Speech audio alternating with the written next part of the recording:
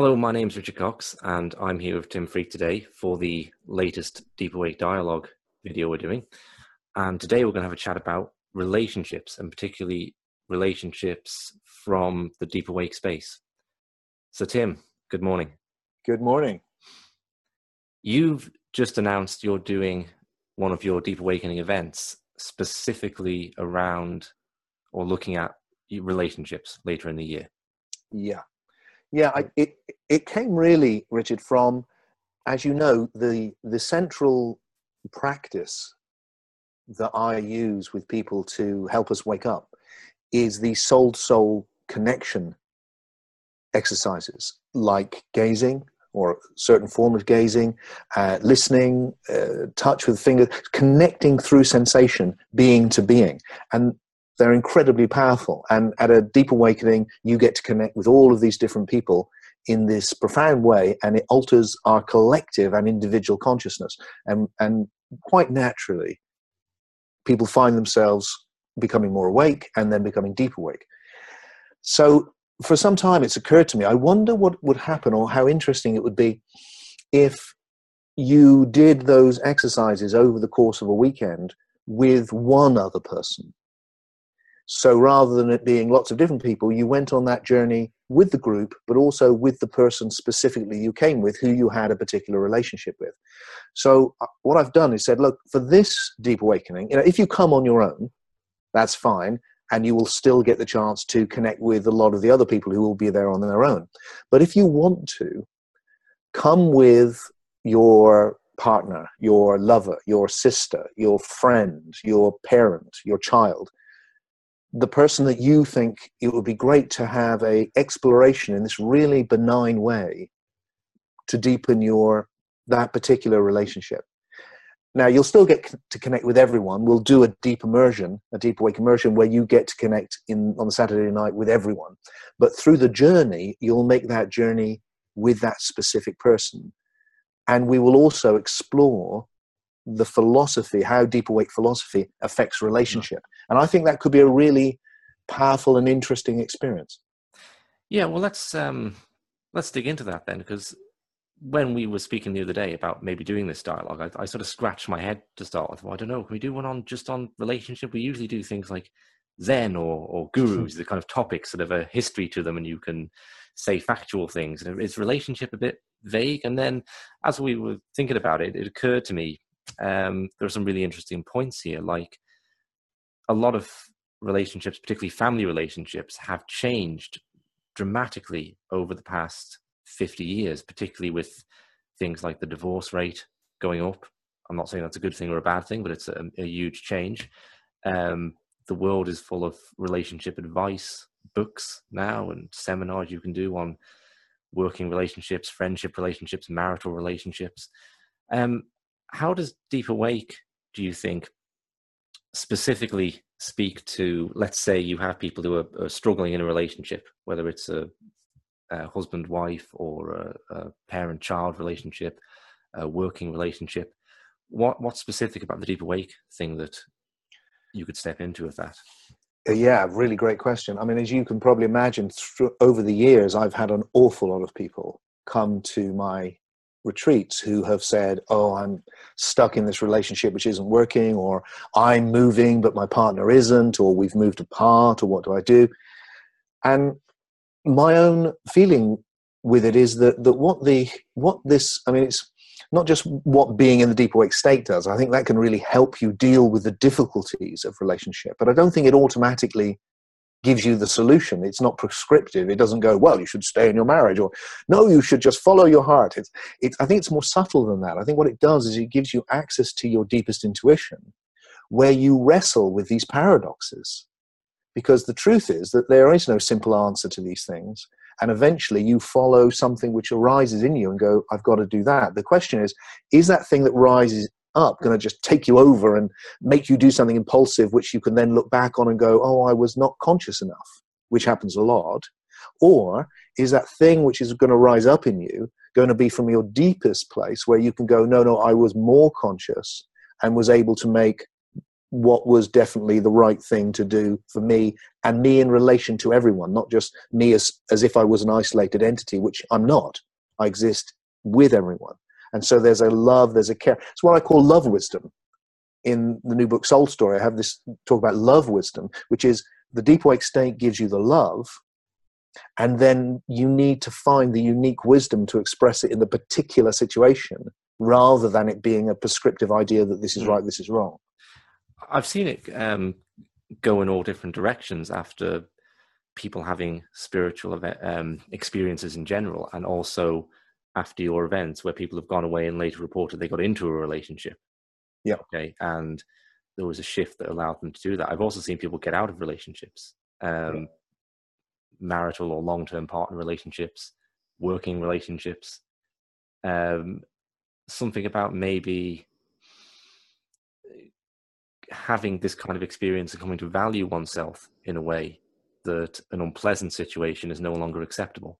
Yes. I tell you one thing I think for sure is that if you pay attention to becoming more conscious, the thing that will change is you will not stay stuck.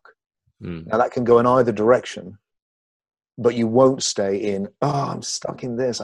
That will move, because that is purely about being conscious enough to allow the creativity of life to come in, to go change it, do this.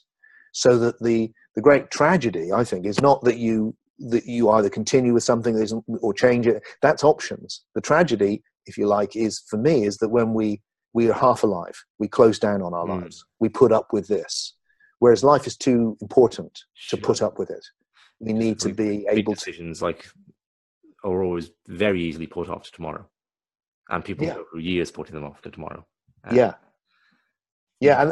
I think also the other thing, which is that it decreases fear. Now, you've often heard me say, I'm sure, I do respect fear, and fear is natural, and fear has a place. But the more awake I am, the more I feel that there's an underlying security which allows me not to be overcome by fear. And therefore I have the courage to be able to go, okay, I'm still going to act. So a lot of the things, as you just said, is we stay where we are because we're frightened. So that movement that can happen. I also want to say, that I've also seen an awful lot of, like, for instance, when I was in America last time, a woman coming because her relationship with her son was absolutely in pieces because he was a heroin addict, and it was a complete mess, and he was a mess. And she was needing to do that for his own good as well as her own. And I at that retreat, she came back and went, wow. I saw him immediately afterwards. And because of the state she was in, I think he just opened up to her for the first time in decades, but years. And something magic happened. So that the deep awake state can also do that. It allows people pick up on it. So if you're more awake, you're more loving, you're more present, you're more authentic, then people feel it, and then that gives them a chance to respond in a different way. Partly because you do. One of the things we do in relationships, don't you think, is that we presume people are going to be who we think they are. Yeah. And then it's like putting them in a box. With like long-term friends I've had for maybe 20 years or so.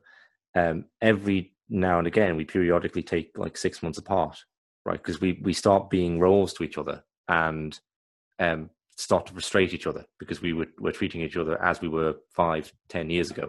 And it's not that we consciously decide, I'm not going to speak to you, but there's a kind of separation and then a rejoining and a kind of acknowledgement that we've both changed in some way. And I think in a marital relationship where you're living with someone and you have all this stuff going on, you can't do that. So you need to find some other way to acknowledge change in the person then. Yeah. Let me ask you, you're a husband and a father. How, and that's maybe, I think there was a time in your life where you didn't necessarily expect that you would be a husband and a father. It was going to be advice banter all the way.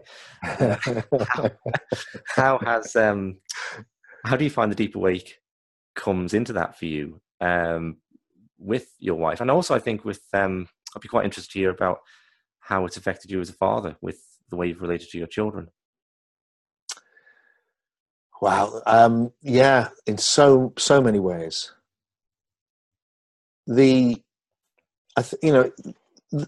a key thing is the thing that you just mentioned, that I feel there's a freedom which comes from it, where I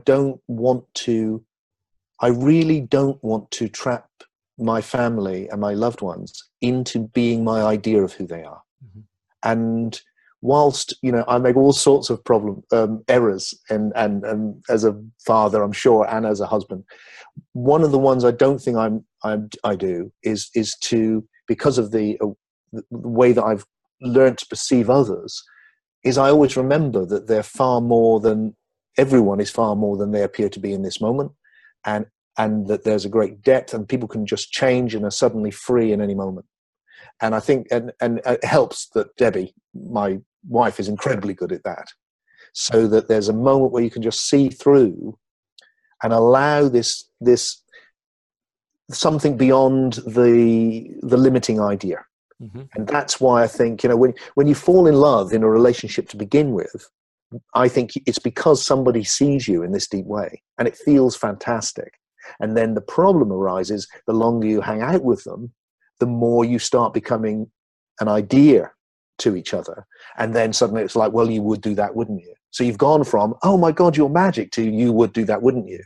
And then the other person's making you feel like this, and then it's like the love goes.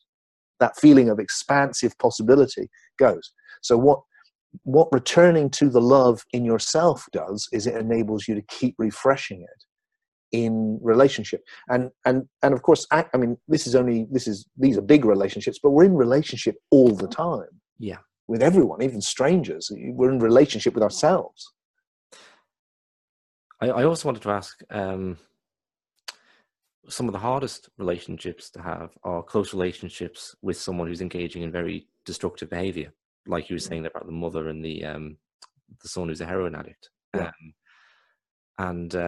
One of my friends said to me one time about her children that I think through doing this kind of conscious approach to relating to people and parenting, she saw it as not her responsibility so much to protect her children and insulate them from the world and its dangers, as to make them able to engage fully with life and fully with its difficulties.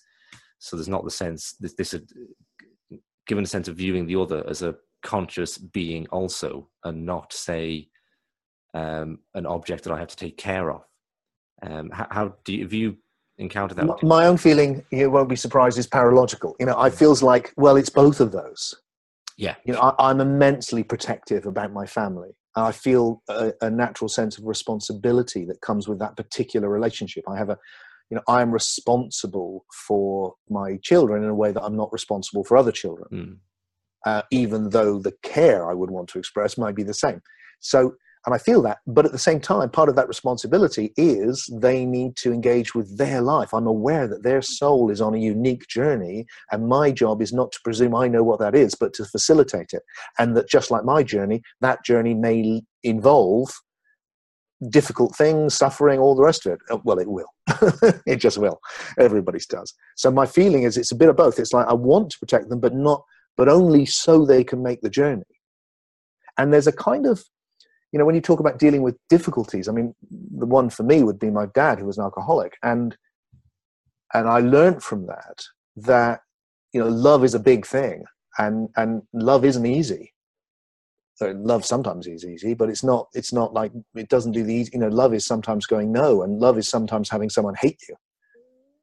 And so I think there's this kind of, what I'm experiencing more and more, actually, Richard, all the time, is this state in which I see, when I'm conscious of the depth of my being, there is a fundamental acceptance, like a total unconditional acceptance of the way it is, a loving acceptance, just as it is. So the other person, the other people, whoever, Donald Trump, whoever's whatever it is, the awful things that are happening, the cruelty in the Middle East, whatever it is, just like this complete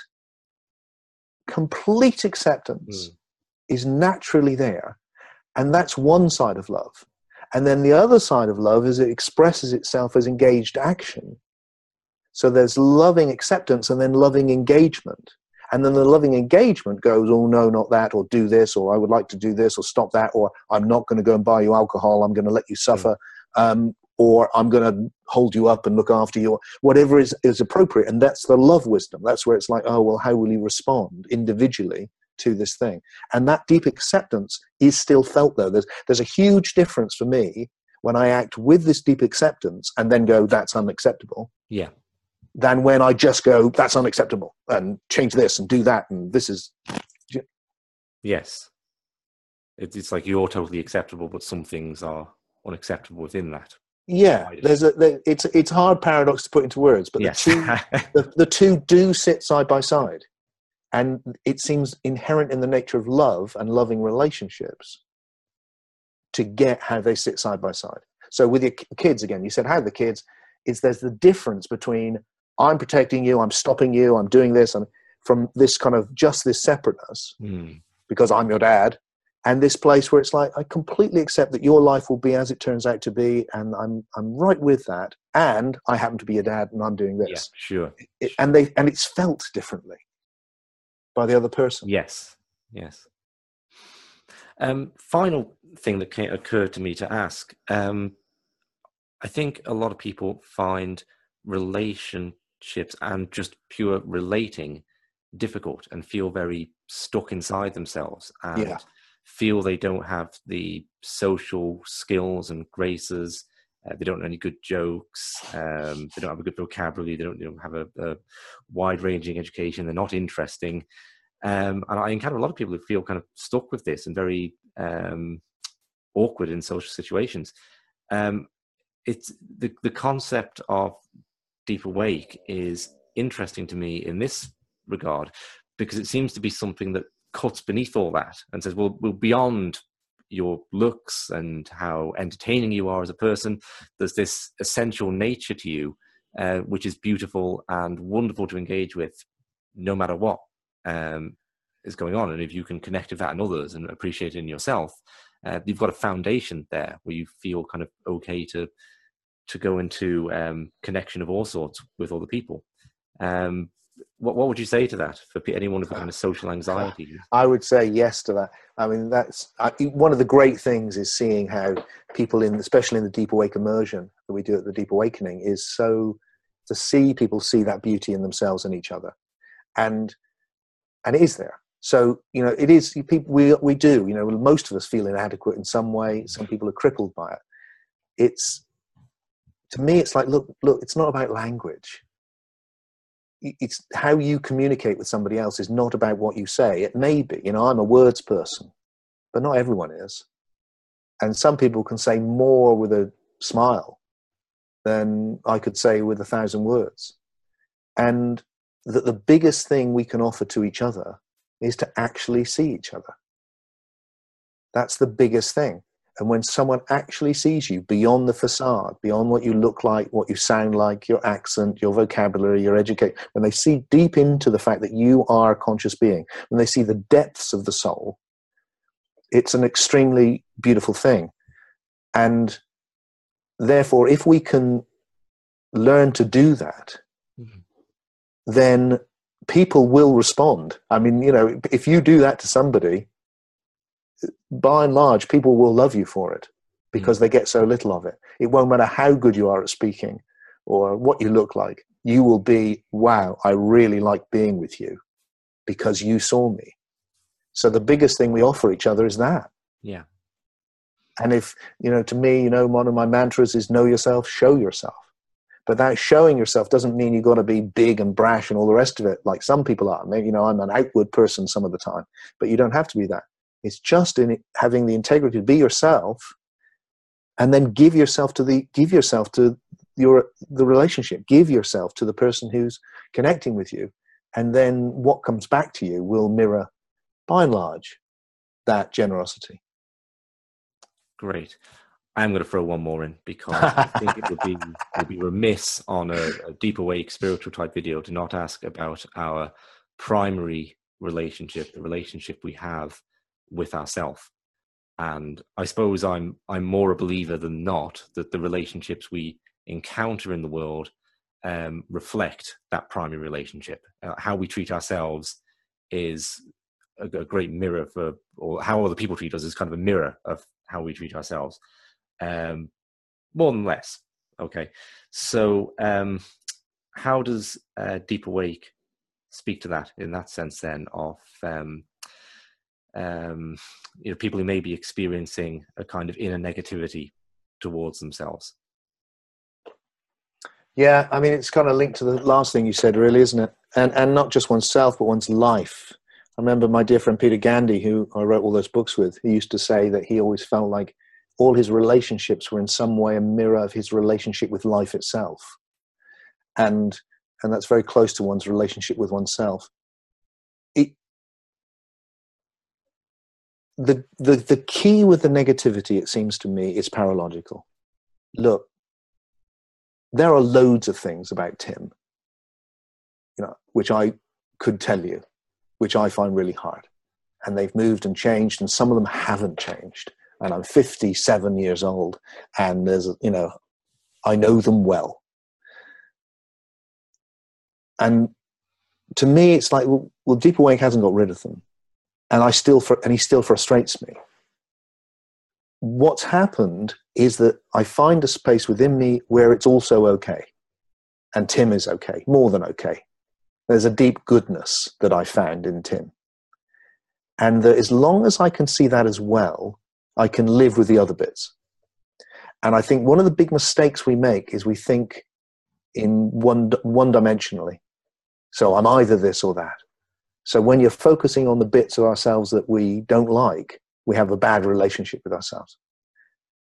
But for me, it's paralogical. Not just with myself, actually with others as well. I live with my gorgeous wife, Deb, who I love to bits. But there's things about Deb which sometimes, not so easy. Of course there is. She would be the first to say that. But I don't see her as that. I see her as also that. I also know that she's this angel. So that I can see both of those. And if I can see that with me, I can see it with her and with everyone else. Mm. And then I can choose where I focus. Maybe just to finish off, I'll just tell you this story with my dad, who's dead now, who was a lovely man in many ways, and also a very difficult man because he was an alcoholic and for other reasons as well. And I was always struggling with my relationship with him. And there was one time when I'd gone into meditative retreat. I'd been meditating for probably about 6 months. And he visited me in this little cottage. And we were together. And I was feeling like, oh, God, you're so closed off. Why can't you see me? Why can't I connect with you? And it's so difficult. And, he's so... And then we were just sitting there. And for a moment, I suddenly saw it. I suddenly saw that the essence of my dad was way, way back in the distance. And at the front was like bars. He was like stuck behind this facade and he couldn't get through. And right at the back, there was this thing I was trying to reach going, help me, help me. And every time I reacted to the bit that was stuck, it got quieter and quieter and fell further and further back. And I just thought, oh, I think it's him, but it's me. I'm doing this. I'm creating this problem. And as soon as I saw it, I just thought, I should just get up and embrace him. And it just felt like, I can't do that. And then I did. And it was incredible. We just kind of went through. We went through. It was a big, big moment for us. So I think it's that ability to see through to the deeper thing and to reach that so that when the facade's going, not to engage with that, but to go, I still see you, and to relate to that. Thank you, Tim. It's a beautiful story and a great way to end. So we'll put the details of the event in the box beneath the video. Sounds fantastic. And Tim, thanks very much. Thank you. And I'm hoping, by the way, Richard, to do one of these in Holland as well. So we'll put out all that information with it, maybe. Thank you for facilitating this beautifully, as ever. No, great. Yeah, a lot of food for thought. Thanks, Tim. See you soon.